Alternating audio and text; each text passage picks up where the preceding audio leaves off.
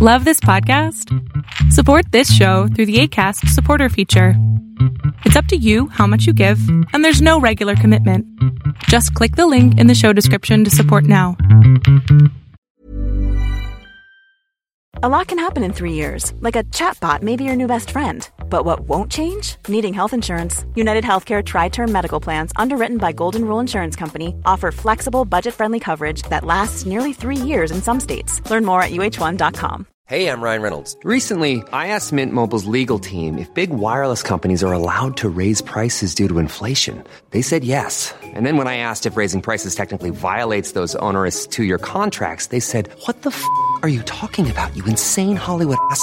So to recap, we're cutting the price of Mint Unlimited from $30 a month to just $15 a month. Give it a try at mintmobile.com/switch. $45 up front for 3 months plus taxes and fees. Promo rate for new customers for limited time. Unlimited more than 40 gigabytes per month. Slows full terms at mintmobile.com.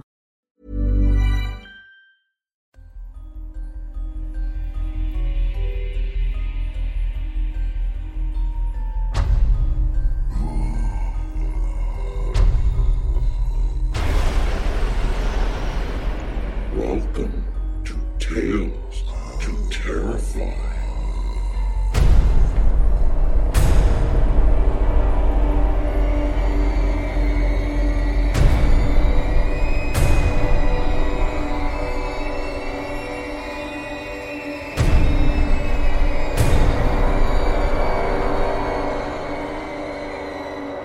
Good evening, children of the night.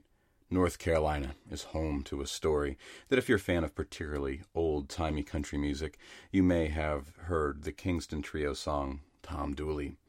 The song's lyrics are not complicated, but tells a brief story of Tom Dooley killing a beautiful woman on the mountain with a knife, and then alludes to a man named Grayson capturing Tom Dooley, which leads on to a hanging from a white oak tree. Legend goes that in 1866, a dashing Confederate veteran returned from the American Civil War by the name of Tom Dooley, that's spelled D-U-L-A, meets beautiful Laura Foster, who was being courted by a school teacher named Bob Grayson. A personal interjection: when I was a freshman and sophomore in high school, the school's principal was a fellow named Bob Grayson, likely no relation. Continuing on, Laura falls in love with Tom, but meanwhile another woman named Ann Melton falls for him as well. Ann is married. Wealthy, beautiful, and, most of all, jealous. After finding out that Tom is in love with Laura, not her, she stabs Laura to death in a rage of jealousy. Tom is to blame, and he flees to Tennessee. Bob Grayson forms up a posse and extradites him back to North Carolina, where he stands trial. Noble Tom Dooley, in some sort of sense of duty, doesn't push the blame of the murder on Anne, but takes the hit and is executed. The legend continues that Laura progressively slips into madness, consumed by guilt, until her death. Jealousy, murder, an innocent man executed, and a woman tormented by her own guilt. What more could Tales to Terrify ask for out of a story? Well, I've included in the show notes a link to a, and I'm doing air quotes here, true telling of the story of Tom Dooley. Both the legend and the, again, air quotes, true story seem to have lots of places around North Carolina and the internet, but I can't quite vouch for any of them. But the second story is worth a read. It's far more torrid and includes the final words of Tom Dooley being, "You have such a nice clean rope, I had to have washed my neck." And now, let's get on to our story for the night. We've got one longer story for the night. It comes from Mark Rigney. Mark Rigney is a writer and a stay-at-home father living and working in Evansville, Indiana. He has two sons, currently ages 8 and 12 respectively, and he is happily married to a wonderful woman with whom he shares the house, the boys, and far more meals than any married couple has a right to expect. Most writers learn to specialize, and thus we have journalists, novelists, short story writers, nonfiction writers, screenwriters, and playwrights. Mark apparently missed the class suggesting these helpful divisions, and so rather alarmingly, he now embraces his own proclivity to work in whatever genre, style, or medium suggests itself. Let the idea dictate the form, that's his motto, which means he isn't very good at what the business world has come to call branding. Instead, Mark continues to try his hand at everything from meta theatrical craziness to poetry, blogs, and epistolary rumination. Back in the exciting, halcyon days when he held real jobs, Mark worked as a zookeeper, a sound recordist, and as a technical director for a college theater. For several years, he made his living as a retail trainer for Borders Books and Music, where he assisted with store openings across the country, reasoning that while endless chain stores may be undesirable, no nation can ever have too many bookshops. In his spare time, he has been known to hike, teach college-level English and creative writing classes, and play with his children. And now, Mark Rigney's The Demon Laplace. Alan didn't mean to speak, but as the display started to tumble, as 10,000 supermarket candies cascaded over themselves in their holiday hurry to reach the floor, reflex took over. He shouted, "Look out!" to the woman just rounding the corner, and in doing so, his fate was sealed. Of course, the whole display went down. Clumsy, so edgy and skittish. He'd made it through fruits and vegetables, he'd gotten past the dairy case, and he already had the 12-pack of precious long necks in his cart. No one had even so much as nodded hello. Why hadn't he simply come around the corner at a normal pace? If he had, he never would have clipped the display. Everything would have been fine. Instead, there he stood, his shoes and half the cart buried under a landscape of crinkly packaged candy canes and peppermint kisses. Caught. He swallowed and dared to look at the woman, this suddenly all-important stranger. She'd landed on the floor in a sitting sprawl, and Alan thanked to God he didn't often believe in that she wasn't old or horrifyingly ugly. No, in fact, she topped the scales of beautiful. Although at present her eyes were popped wide, her mouth gasped muted little cries of, "That was scary, but I seem to be fine, oh my." She had a button nose and auburn hair, water falling down a pale swan's neck. Her skin was Irish alabaster, her candid eyes cat glass green. The supermarket's overhead speakers ignored all the commotion with steadfast holiday cheer. "Baby, it's cold outside" seeped through the air. Acutely conscious of his pounding pulse and a developing sweat, Alan cursed Michael Wish to the lowest pits of hell and reached out a hand to help the woman up. She thanked him, laughed, brushed herself off, and they stood together in the rumble of packaging, giggling and introducing themselves until, not 7 months later, just as he'd known would happen, she said, "I, Margaret Duquesne Malloy, do take thee, Alan Hodge, to be my lawfully wedded husband." The day was gorgeous, and even the weathered little minister seemed possessed by some vast ethereal radiance. Margaret's eyes were moist as she spoke, and her hands lightly pressed into Alan's, trembling like fluttery diaphanous wings. She said later she'd never been so happy in her life. Alan wanted very much to feel the same way, but he could not help casting back to how their blissful courtship had spilled itself out of some eager rolled-up carpet, exactly as if it had all been preordained. Which perhaps it was. 6 months before meeting Margaret, Alan had transferred to the Colony Square postal station, where he met a new cadre of co-workers and carriers, along with the man who sorted next to him every morning, Michael Wish. Michael, taller than pudgy Alan, bearded and lanky and rope-armed, his reddish ponytail braided and hanging halfway down his back. He looked distant and drugged one instant, keen-eyed and hunted the next. In those rare moments when he wasn't sorting the mail, he dug a pair of oversized dice from his pocket and rolled them through his fingers, occasionally letting them spill onto any handy surface, then grumbling and growling at the results. Michael hardly spoke until their third day, but then, as if some great new idea had just struck him, he turned to Alan and extended his hand. His face shone like a convert's newly saved. "Michael Wish," he said, as they shook, "it's time we met." Having introduced himself, Michael spent the next half-hour haranguing Alan with various pet peeves, political rants, and a massive info dump of personal history. When he asked if Alan was offended by anything he'd said, Alan shrugged and said, "Not really. I pretty much just go with things, you know." Michael raised an eyebrow and abruptly leaned closer, like a snake targeting a mouse. "My name," he said, "isn't really Wish." His hands were busy all the while sorting through the day's mail. The sound of paper formed a constant musical accompaniment, all rustlings and shufflings.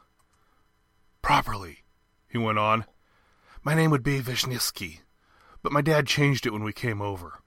He was a doctor, pediatrics and stuff, and he said he couldn't afford to chase away clients with a name the good people of Pittsburgh couldn't pronounce. So, Wish. Simple, direct, positive image for mommies with sick kids. Alan ventured to say the change sounded like a good choice, and this drew a one-note laugh from Michael. Know what I do summers? He said, in the evenings after work. I work the fairgrounds. Carny stuff, amateur fortune-telling, age, height, weight, which actually I'm no good at. Predictions, that's more my line. But nothing too heavy, you know. I tell them just enough to make sure they bring their friends the next night. And here Michael grinned broadly, as if this were the finest idea in the world. On a good day, I can play a man like a keyboard. Both Alan and Michael had their raggedy canvas mailbags set atop the coffee-stained counter. It was fall, and they wore their cool-weather uniforms. Steel blue pants with vertical stripe down the outside seam, and a long-sleeve powder blue Postal Service button-down. The surrounding building smelled faintly of mildew and ink, and the overhead fluorescents hummed and rattled like peaceful glowing bugs. Michael shot a challenging glance to Alan. Know how I do it? I'll tell you. Laplace. Pierre-Simon Laplace. Alan reached for the receding treasures of his high school science and came up blank. Almost. You mean like Newton? Causal determinism. One thing proceeding from the next ad infinitum. It's what makes me such a fine fortune-teller and such a damn handsome man. Okay, I am out of here. Before Alan could say, as would have been natural with anyone else, okay, see ya, Michael halted, his bag slung over his shoulder, and a loaded mail crate gripped to his chest. You will see me, he said, his gaze an amber-eyed spotlight, tomorrow at 7:01 a.m. precisely. Of course, Alan did his best to sabotage Michael's prediction, but he couldn't afford to be too tardy, as he'd already been written up by his new super snake-eyed Keisha Galwart on day one for all of being 14 minutes late. But showing up early didn't work. Traffic conspired against him, forced him to take the farthest parking spot in the employee's lot, and by the time he actually had himself out of his Civic and headed for the door, it was 6:55. Would it be better, then, to wait in his car and listen to the morning show until well past 7:01? As he hesitated, one hand clutching his keys, Keisha strolled out from behind the parked Postal Service Jeep and offered a ballooning smile. "Hey, Alan," she said, "you and me hit it off on the wrong foot, but I can see you're a decent guy. Come on in, I got something for you." He followed, of course. What else could a decent guy do? Keisha led him up to her office and plucked a small gift bag, the color of a plastic flamingo, off the top of her very messy desk. She handed it to Alan, her cornrowed hair jangling with shells. "We haven't had a new face here for I don't know how long. I figure a little welcome present would be the least we could do." Alan reached into the bag and groped through the crinkling pink tissue. Behind him, he felt more than saw a gaggle of co-workers gathering. His fingers brushed something metallic, and he triumphantly withdrew a key ring, with both a compass and a pepper spray canister attached. "Your survival kit," Keisha announced. "Glad to have you with us." By the time Alan finished shaking hands with everyone, the overhead clock read 7:01, and there stood Michael Wish. "Morning," he said. "Surprised?" They settled into work with the day's incoming mail crates at their feet. Street by street, each item got sorted with the particular carrier's route in mind, its unique flow and sequence. Generally, Alan found the work calming, but on this day one envelope after another threatened to drift off course. "Don't be frightened," Michael said, his eyes on his work. "You're a fortune-teller, too." "Oh, yeah, sure I am." "Everyone at the post office is. All the carriers, anyway." Alan shot Michael a derisive look and nearly dropped the latest Land's End catalog into the spot for number 112 South Grace instead of its proper home at number 122 South Larkin. "I'm serious," Michael said. He picked up an envelope, sealed, a collection notice addressed to Ed Crawley, number 42 South Vernon. Its noisy plastic address window winked in the light. "The mail," continued Michael, his voice dangerously patient, "is a crystal ball. Ed Crawley. He doesn't know this is coming, or what it says. But the person who sealed the envelope, they knew. And they've known for days, maybe longer. Now we know, too. Therefore, we have glimpsed a sliver of Ed's future. The doubtful expression Alan assumed was calculated to buy him time. It was a trick he'd learned from watching his under-talented physics teacher in high school, a lonely cast-off of a man who'd resorted to resigned brow furrowing whenever asked a question, and the example had served Alan well ever since. "Michael," Alan said slowly, "that's a very interesting idea." "Not really. It's just a fact. And facts are dull, frankly. But actions, now that's a puzzle worth tackling. Actions make people who they are." Feeling unjustly accused, Alan tried to focus on sorting, but Michael refused to let the moment rest. "Hey, want to know what you're going to have for lunch today?" Alan had packed his own, as he always did, and it was waiting in his car, stored in a 6-quart Igloo ice chest bearing a Lollapalooza bumper sticker, its contents invisible to Michael. "I already know what I'm having," he said, "and it'll be good, too." "You won't finish the banana," said Michael. "Bottom third's gone black." "I think I liked you better when you didn't speak." "Ah, come on now, don't be mad. I can turn it off if you like." "Turn off what?" With great exaggeration, Michael tapped his forehead with the waterworks bill. "You know, my magic brain. The bit that looks forward. It's not like I really know everything. I mean, that'd be nuts, right? I'd probably kill myself. But when I focus in, really look at a person, just about anything, a cup of water, a bird, a doorway, everything from before kind of lines up, and I can see what's next. But hey, you go enjoy your lunch. Who knows? I have made a mistake here or there." But he hadn't. Come noontime, the lower part of Alan's banana, with no particular evidence on its ripe yellow peel, revealed itself to be a soggy, sticky, black mess inside. And Alan sat in his mail truck and felt his pulse ticking in his head. His adult co-worker was for real. What made Michael's gift all the more galling was that he refused to speak about it any further, and days passed, then weeks, with nothing more substantive than remarks about the next day's weather and a prediction or two, invariably wrong, about the next night's football game. Alan told himself to relax, but it was too late. Kinetic pleasures like walking his route, working out with his weights, or slurping too much beer were replaced by regretful reimaginings of his earlier life, revised now to include Michael, and centering on a time when he dropped out of Ivy Tech and applied to be a firefighter. He'd passed the physical exams with no problem, and then came the mandatory psychiatric evaluation. He'd failed. And as per fire department policy, he was never informed as to the reasons.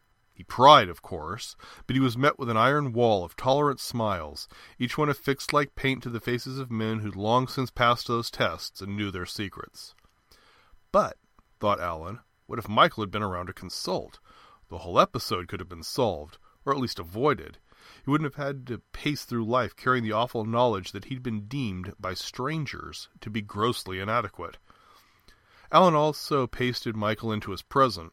He'd never been lucky with girls, nor, now that he was grown, with women. True, Moira had gone so far as to move in, but was gone again in a week, making vague references to how Alan needed a rudder more than a girlfriend. Kristen had insisted on her serious intentions, but would never reveal where she lived. And as for Lana, a tempestuous study in mood swings, it was Alan who'd brought the hammer down. Raised voices and strain weren't what Alan was after, no matter what the bedroom perks. And so, at 27, he'd begun to fret about bachelorhood over the long haul, a life where there'd be no one to watch out for him on the inevitable slide toward death.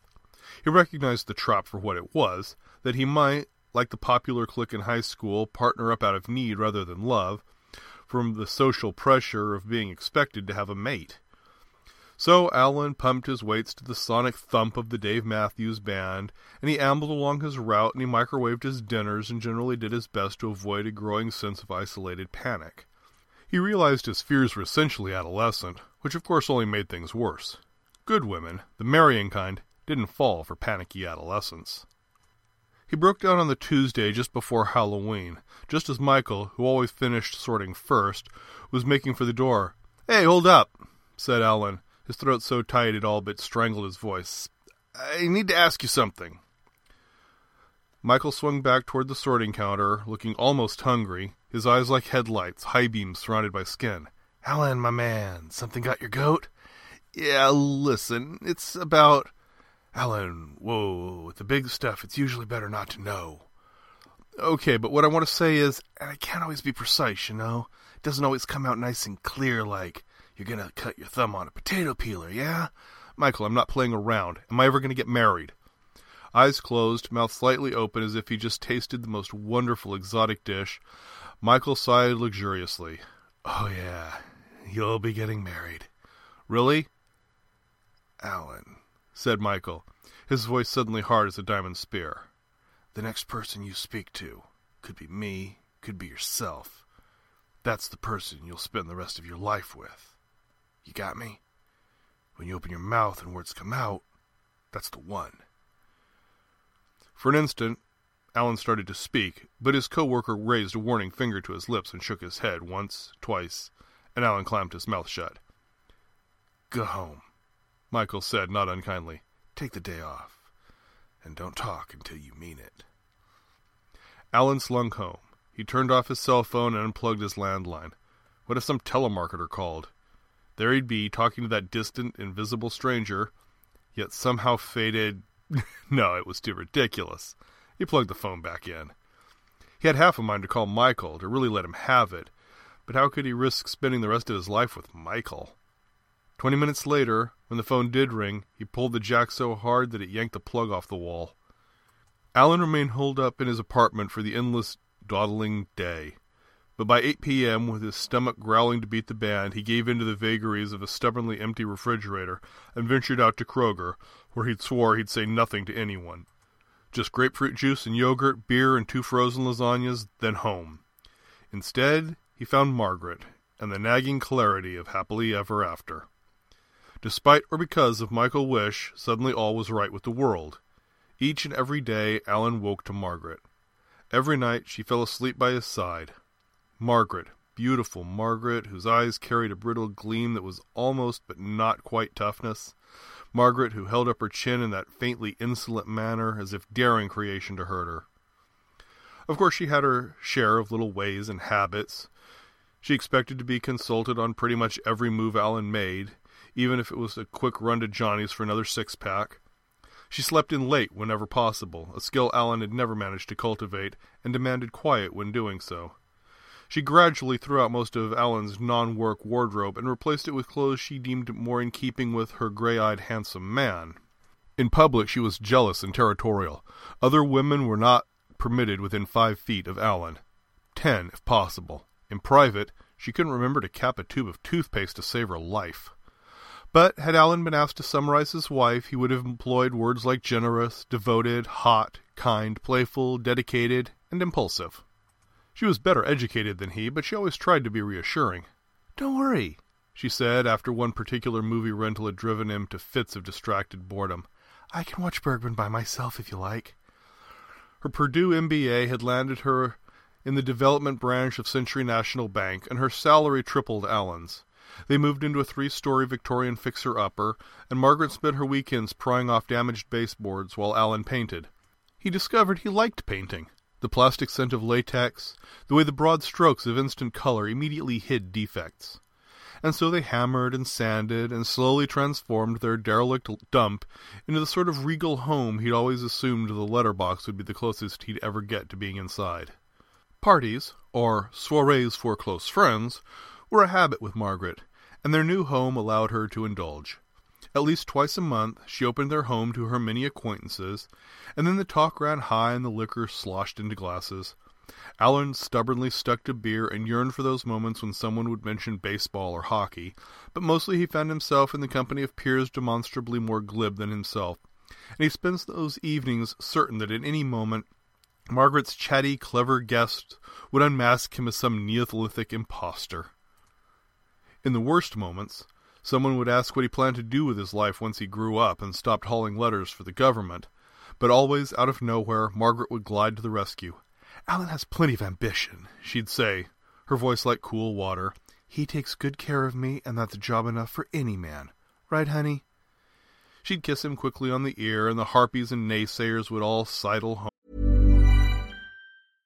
How would you like to look 5 years younger? In a clinical study, people that had volume added with Juvederm Voluma XC in the cheeks perceived themselves as looking 5 years younger at 6 months after treatment. Look younger, feel like you. Add volume for lift and contour in the cheeks with Juvederm Voluma XC. Reverse signs of aging by adding volume to smooth laugh lines with Juvederm Volure XC. For important safety information and to find a licensed specialist, visit Juvederm.com. That's JUVEDERM.com. Not for people with severe allergic reactions, allergies to lidocaine, or the proteins used in Juvederm. Common side effects include injection site redness, swelling, pain, tenderness, firmness, lumps, bumps, bruising, discoloration, or itching. There's a risk of unintentional injection into a blood vessel, which can cause vision abnormalities, blindness, stroke, temporary scabs, or scarring. Talk to a licensed specialist to find out if it's right for you.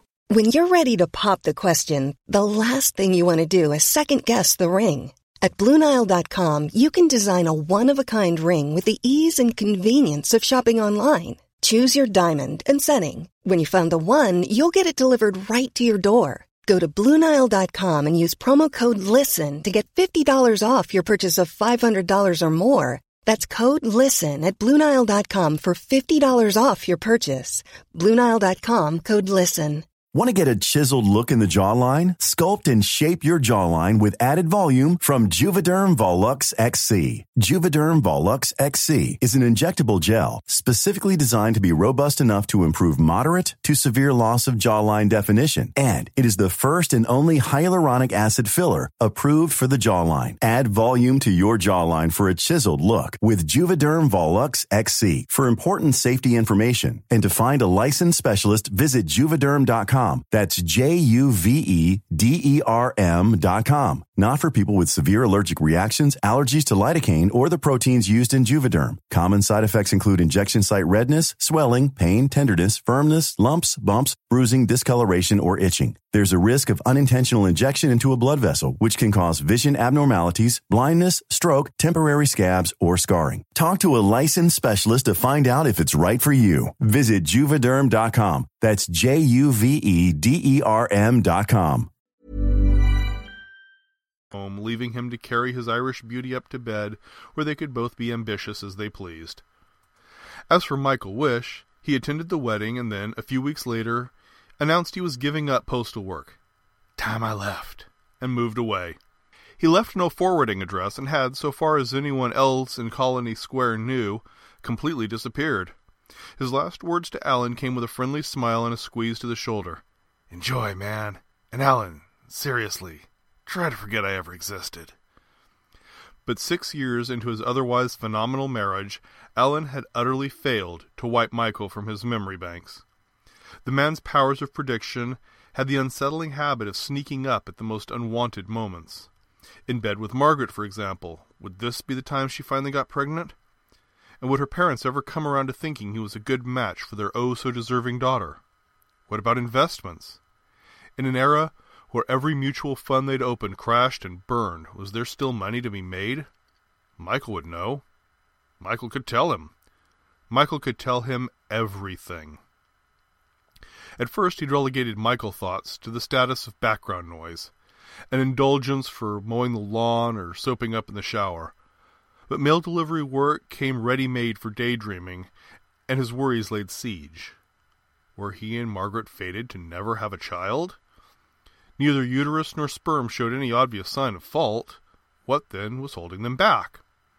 For some, faith might have held the dam of paranoia in check, but Alan had been brought up outside the church, and Margaret's approach to religion was that of a guest confronted by a large and appetizing buffet, a sample here, a taste there, a Lutheran service 1 month, Baptist the next, and nothing to speak of in between.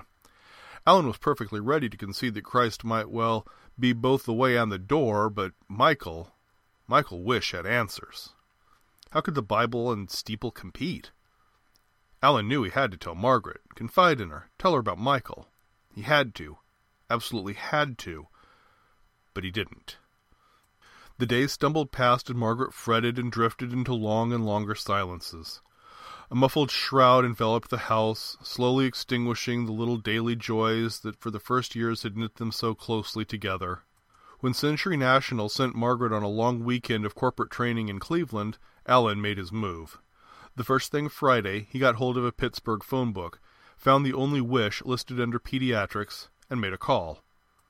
Dr. Clement Wish was only too happy to hear from a long-lost friend of his son, and Michael's current whereabouts cost only a cheerful tone and a handful of muddled white lies.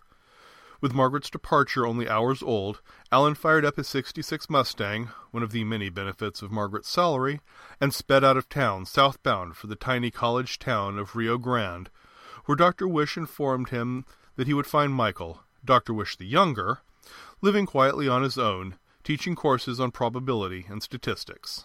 Once on Route 35, Alan stopped for gas, and he asked the checkout girl, mostly for the sake of conversation, if he was on the right road to Rio Grande. The girl, bony and plain as a popsicle stick, cracked her gum at him. "Not Rio," she said. "Round here we say Rio, to rhyme with Ohio." The town itself was dinky, the college a series of preformed college blocks, faceless and vaguely threatening, like plaything bricks scattered by some unseen giant. Under a dreary 3 o'clock sky, Alan parked, picked a block at random, and entered. It turned out to be the Arts and Humanities building, but the staff there cheerfully directed him 2 buildings over to the Science Division. "Professor Wish? Jane? Dr. Wish, he's downstairs, right? You go on over, you can't miss it." The directory in the hall confirmed that Dr. Wish had been relegated to the basement, and after shouldering past a gaggle of Friday-minded students, Alan trotted down the echoing stairs into the dim bowels of the science building. His heart was pounding. He caught a musky whiff of his suddenly damp armpits, and his nose wrinkled. Which way, right? No, left. Room 52, room 50, room 48. There, 42. The only door still open, as if in rebellious denial of the impending weekend. A beam of orange-yellow light splayed from the entrance, out across the hallway's molasses-colored tiles. The voice of Michael Wish, sounding gloomy and entombed, came from somewhere past the doorway. "Alan, it's about time you got here." Alan stepped forward, lips pursed, eyes momentarily closed, a wing, a prayer, a way, a door. He rounded the corner and entered Michael's office. It was very neat, not at all academic.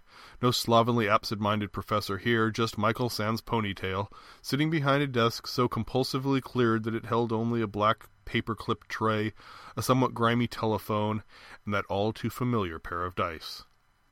Overhead, the fluorescence flickered slightly, as if unsure about the value of lighting this particular room. Michael gently scooped the dice into the desk center drawer, then leaned back, rested his elbows on his armrests, and pressed his fingers together, the index tips just touching.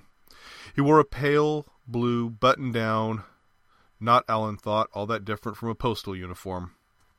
"I know what you're thinking," Michael said, "and you're right. You could still turn around. Head back to your wonderful wife, your fabulous home.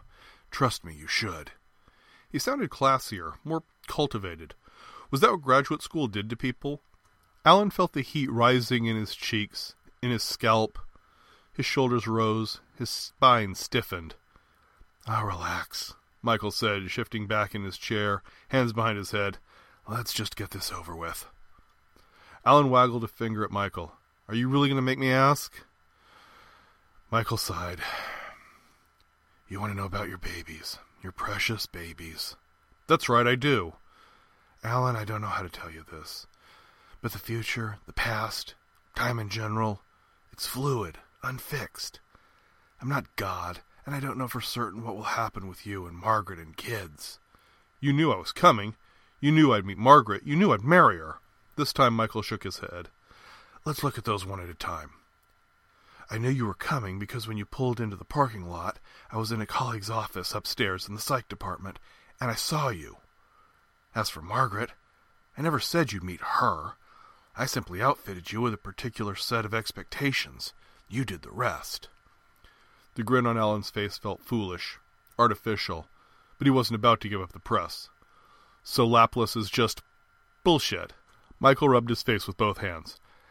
"Alan, I owe you an apology." "Oh, really?" "I was doing a lot of drugs back then. Very stupid stuff. And I'd always sworn... Look, my rule was I'd never mess around with serious predictions for real people. And up till I met you, I didn't. And after you, I never did again. Alan frowned. Is that supposed to make me feel better? That I was your one and only guinea pig? I know how you must feel. I can see how that must sound. Alan exploded. You know how I feel? You want to know how I goddamn feel?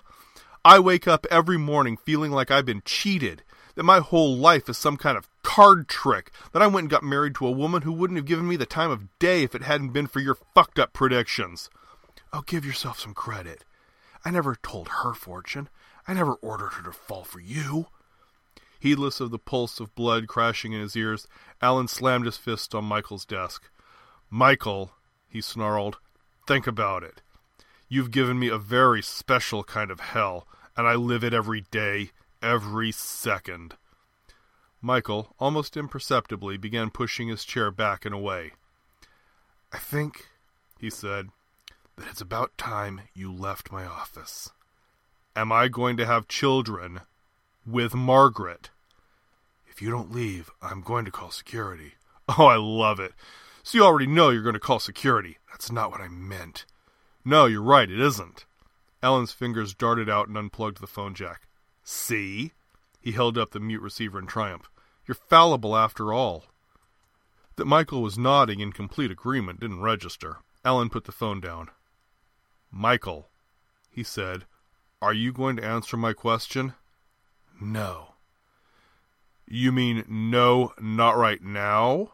Or no, I have foreseen that I never will? You little jackass. You want what really happened? Fine. When we met, sorting mail, that was a break from grad school. Statistics, yes, probability curves. But I was halfway through my thesis, I was bored stiff, and I needed some kind of inspiration.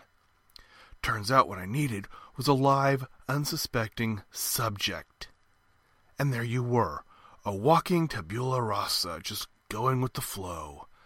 I put on an accent that you wouldn't run from, I made a couple of predictions, and bam! You fell for everything I said. Hook, line, and sinker. There.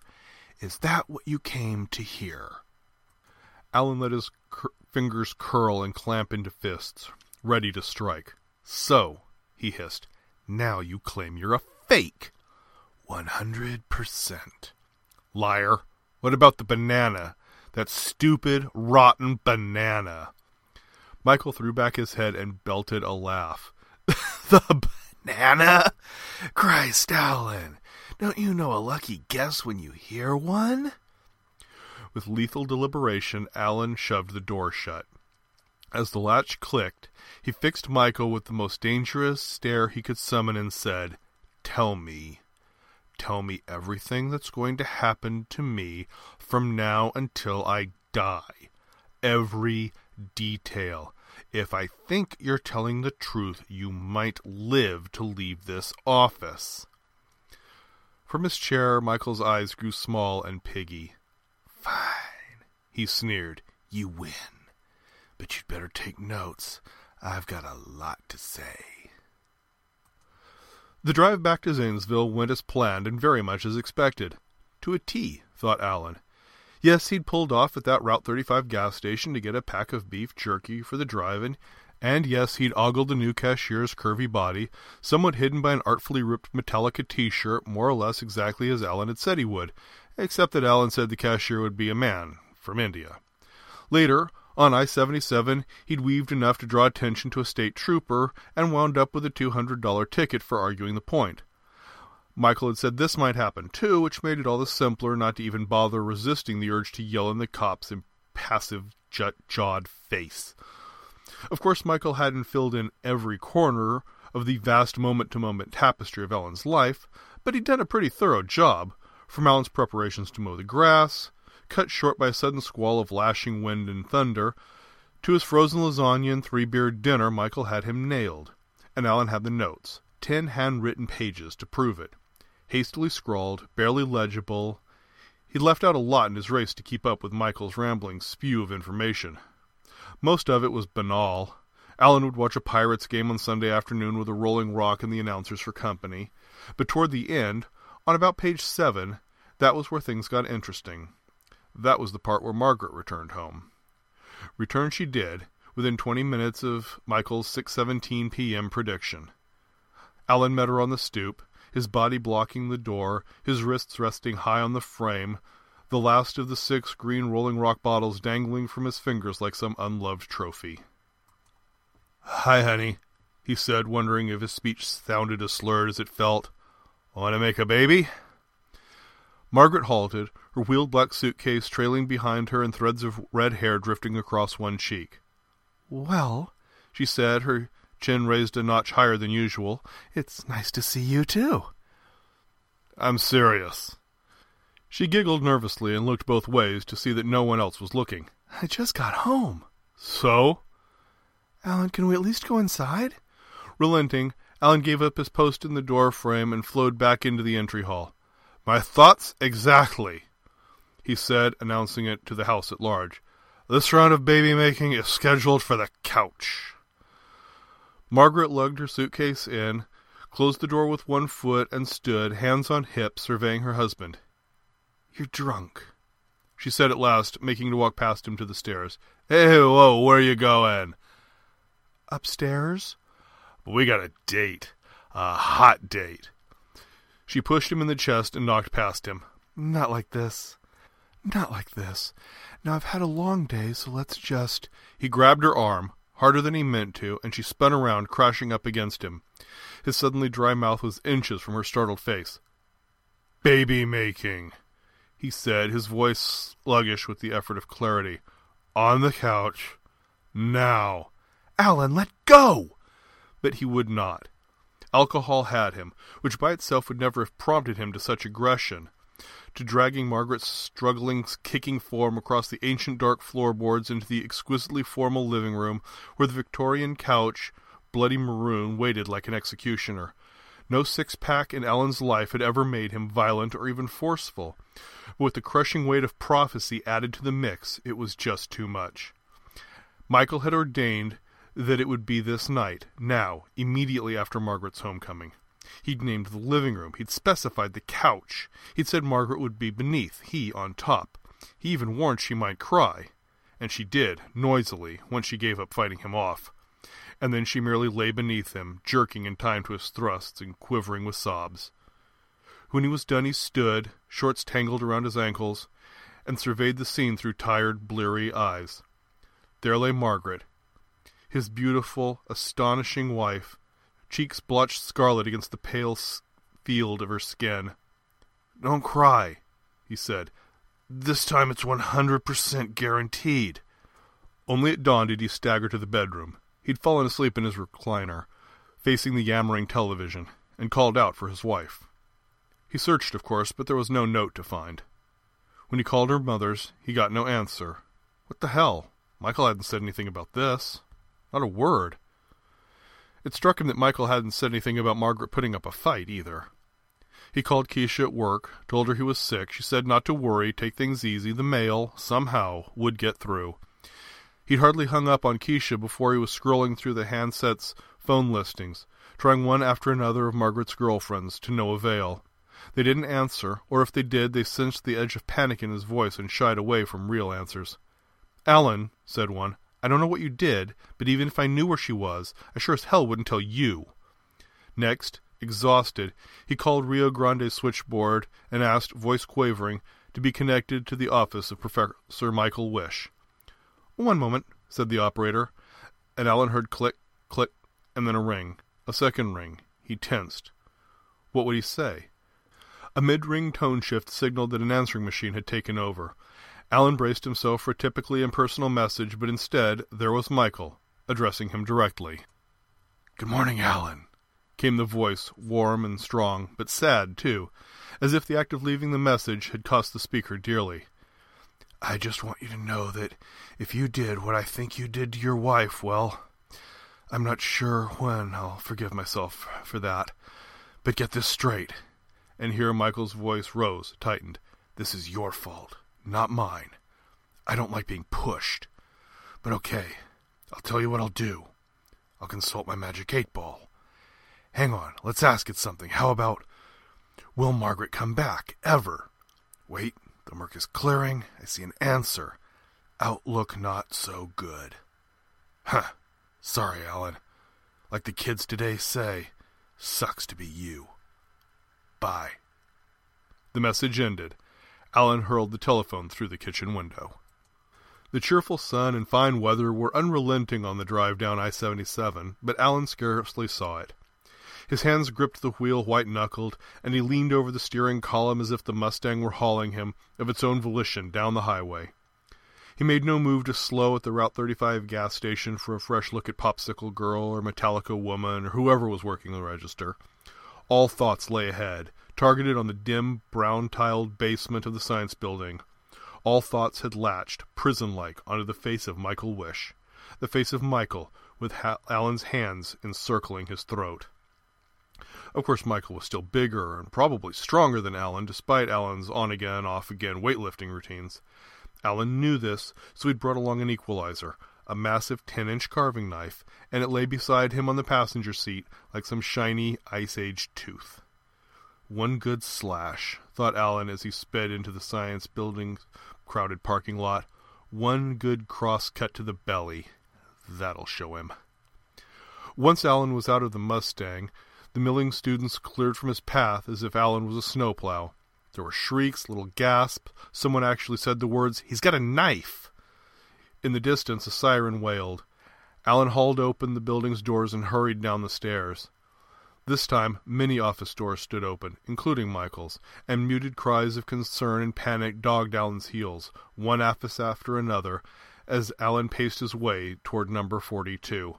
"Michael!" he roared, swinging in around the corner. "You are a dead man!"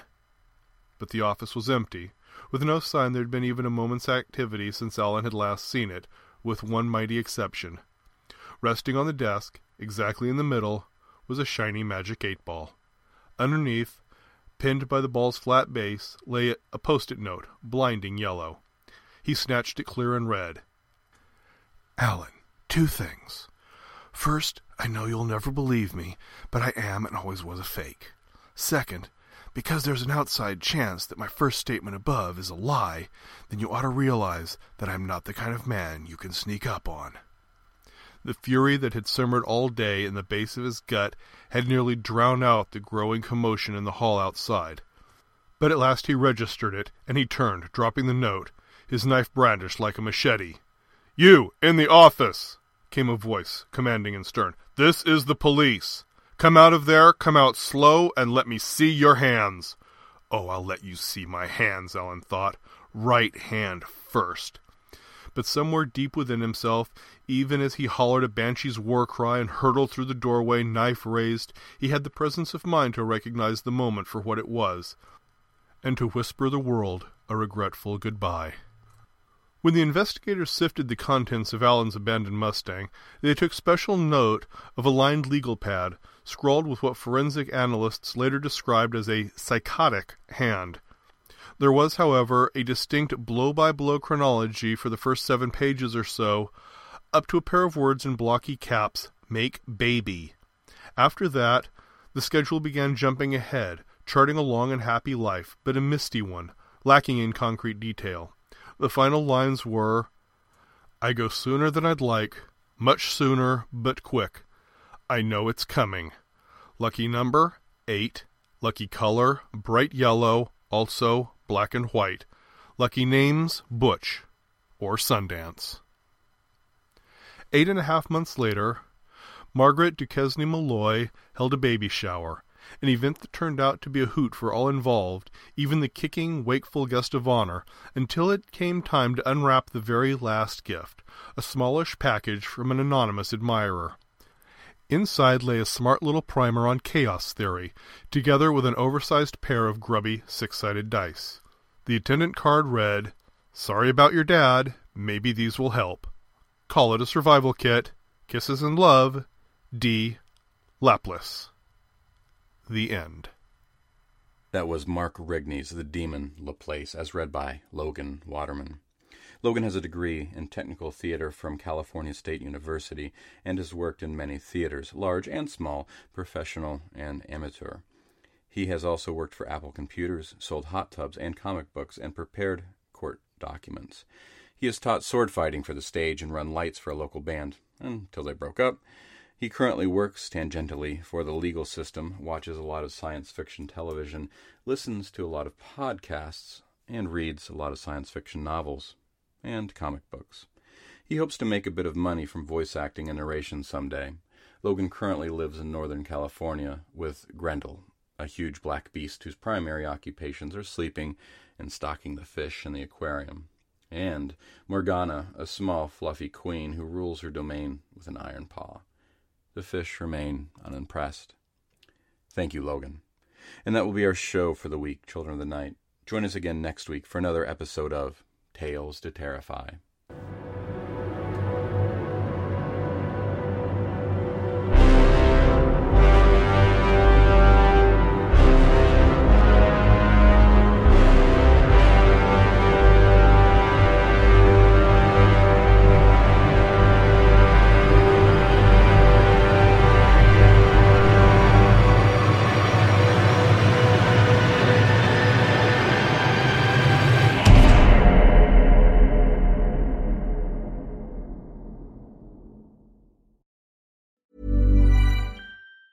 Planning for your next trip? Elevate your travel style with Quince. Quince has all the jet-setting essentials you'll want for your next getaway, like European linen, premium luggage options, buttery soft Italian leather bags, and so much more. And it's all priced at 50 to 80% less than similar brands. Plus, Quince only works with factories that use safe and ethical manufacturing practices. Pack your bags with high-quality essentials you'll be wearing for vacations to come with Quince. Go to quince.com/trip for free shipping and 365-day returns. Mom deserves the best, and there's no better place to shop for Mother's Day than Whole Foods Market. They're your destination for unbeatable savings, from premium gifts to show-stopping flowers and irresistible desserts. Start by saving 33% with Prime on all body care and candles. Then get a 15-stem bunch of tulips for just $9.99 each with Prime. Round out Mom's menu with festive rosé, irresistible berry chantilly cake, and more special treats. Come celebrate Mother's Day at Whole Foods Market.